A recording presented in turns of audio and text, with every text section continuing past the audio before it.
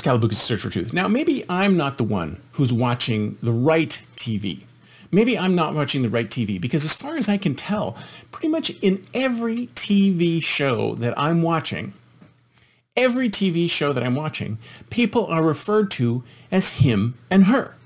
There's no zer. There's no weird ass pronouns that you see out there. There's just him and her, him and her. There's always seems to be male and female delineation. Sure, you have some men who look kind of female, and sure you have some females that look kind of male, and sure there's all that sort of mixing going on. So you can guess, like, is this? Remember, it's like Saturday Night Live. It's Pat.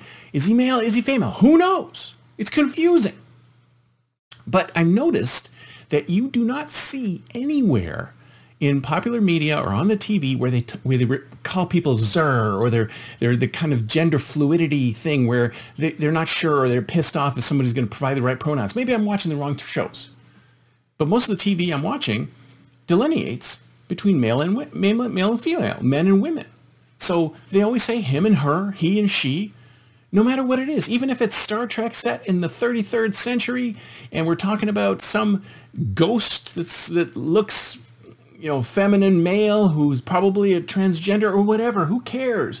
She's calling him a he. She is calling herself a she.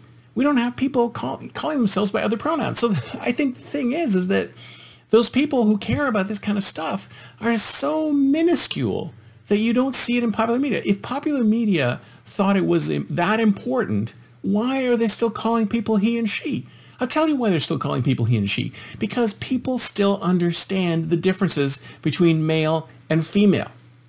Because if you think about it, if they want to portray straight white males as the bad guys, then the concept of straight, white, and male has to remain as such. Because if there is no such thing as straight, white, and male because everybody's gender fluid, then how can you be bad, negative against someone? And see, that's the thing about intersectionality. It all falls apart because the concept behind intersectionality is that everybody is unique and different. So you can't just take a whole bunch of people and lump them into a group and say, those are straight white males. Hate them. See what I'm saying? So this is never going to work. We all understand there's men, there's women. He, she, her, him. This is all still there, and it's going to still being used forever and ever, because that is what people understand. People connect to their biological selves. There's a tiny little percentage of people who don't connect to their biological selves, but most of us are cis. In fact, you could say that we're cis nation. We're cis world. 99.999% of people are cis.